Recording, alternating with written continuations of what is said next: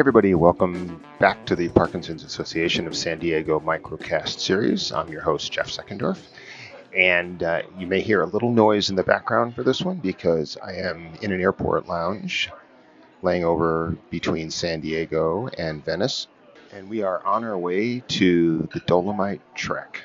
This is the trek that's been in the making for years and finally is coming to fruition after it was dramatically disrupted time and time again by COVID. If you've been listening back on any of the prior episodes, you'll know that we have been running some clips from the 2013 Mount Everest trek. And I'm going to run a couple more of those today just to really put a wrap on the Mount Everest thing as we get ready to meet everybody in Italy tomorrow. And I can start recording podcasts from the current trekkers. But these treks are powerful, and things happen that push people to their limits in the best possible way. So I have three short clips for you from Mount Everest today. The first one is Sherry Gould, the nurse practitioner and the organizer of this trek, talking about a medical condition that caused two of our trekkers on Everest to actually turn around from 16,000 feet. So here's Sherry. Hi, I'm here with Sherry, and we had a slightly unfortunate incident develop this morning. You want to tell us about it?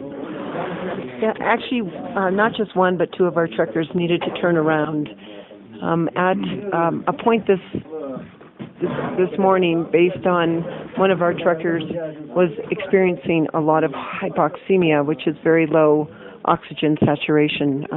Her numbers were running around 59, which is extremely low, and she was having a lot of difficulty breathing and sleeping, had no appetite at all. So fortunately, on her own throughout the night, despite Diamox, which is a medicine that we do take for high altitude sickness, she did decide on her own that it was smarter for her body to head down the mountain to where there was more oxygen, if only 2,000 or 3,000 feet from where we were at last night at 16,000 feet. So thank goodness her very good friend and companion, her high school buddy, Rick, agreed to accompany her down to a lower level, to a different tea house where she would be more comfortable, and there was emergency medical care there that she could be checked out. We will be climbing to Everest Base Camp tomorrow, which is very exciting, and Kalapatar, which is way over 18,000, to get the best view of Mount Everest. Probably both those climbs will happen tomorrow, and then we'll head down the mountain to meet up with the rest of our team and unite as we continue our trek down to Lufla, where we will eventually catch a flight or a helicopter, hopefully just a flight, back to Kathmandu. So it has been unfortunate, but they definitely made the right decision based on her medical situation. The rest of the team is strong and doing great, and we are kind of resting this afternoon and then off to, as I said, Everest Base Camp and Kalapatar, probably both tomorrow. So stay tuned. More adventures to follow. So that was a pretty dramatic moment. There are lighter moments also. Next up, I have a short clip from one of our trekkers, Bob Baker, talking about a little yak attack and something very personal to him. So, Bob, we're a whisker under 17,000 feet in Gorberstep. How's that go today for you? Quite an accomplishment. This is the highest, of course, I've ever been. Yesterday, I was feeling so poorly. I'm not a quitter, but boy, I didn't know if I could go on. But Diamox saved me and got me back on track, and here I am. Any highlights of today's hike? Yes, watching you get yak attacked. Yeah, you make quite the turn around after you got knocked. I don't know if I can say ass over tea kettle, but you did a good job of getting up. I was so worried about you getting knocked off the trail and down the embankment and falling 300 to 400 feet. Just shows you how dangerous those animals are and unpredictable they are.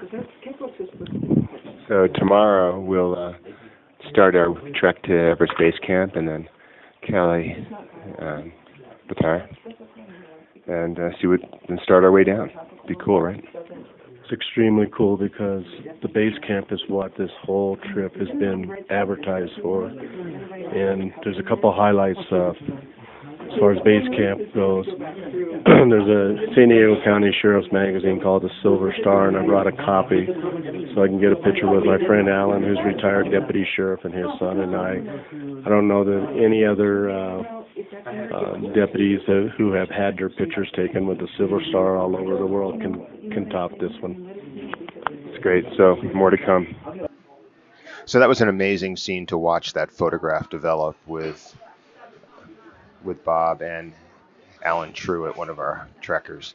The last clip I want to run today is from Bill Maddox, one of our trekkers with Parkinson's, and it is just amazing how strong he was and how well he did on this trek. And so this is a little bit from Bill about what it was like to reach Mount Everest Base Camp. So I'm here with Bill, and we're talking about what it was like to walk into Mount Everest Base Camp after 2 weeks of trekking through the Himalayas. Well, it felt incredible. It was more than 2 weeks of trekking in the Himalayas. It was over a year of practice and training and planning and organization, and to finally achieve our goal felt wonderful. And I hope the photos that we took capture the excitement that was on our faces. So you deal with Parkinson's every day, and it didn't seem to slow you down. You're strong as anybody on the team. So how does it feel to make this accomplishment just dealing with this? Well, that was half the point, was to do something that most people with normal, healthy bodies and lives wouldn't do, and being diagnosed with something that was more like a handicap, and transcending that and actually climbing to one of the highest points in the Himalayas was unexpected part of my therapy, but that's what it is. It was more like a positive, you can do it kind of thing, rather than sit around and feel sorry for myself. And as I've said over and over and over, it is powerful, these treks.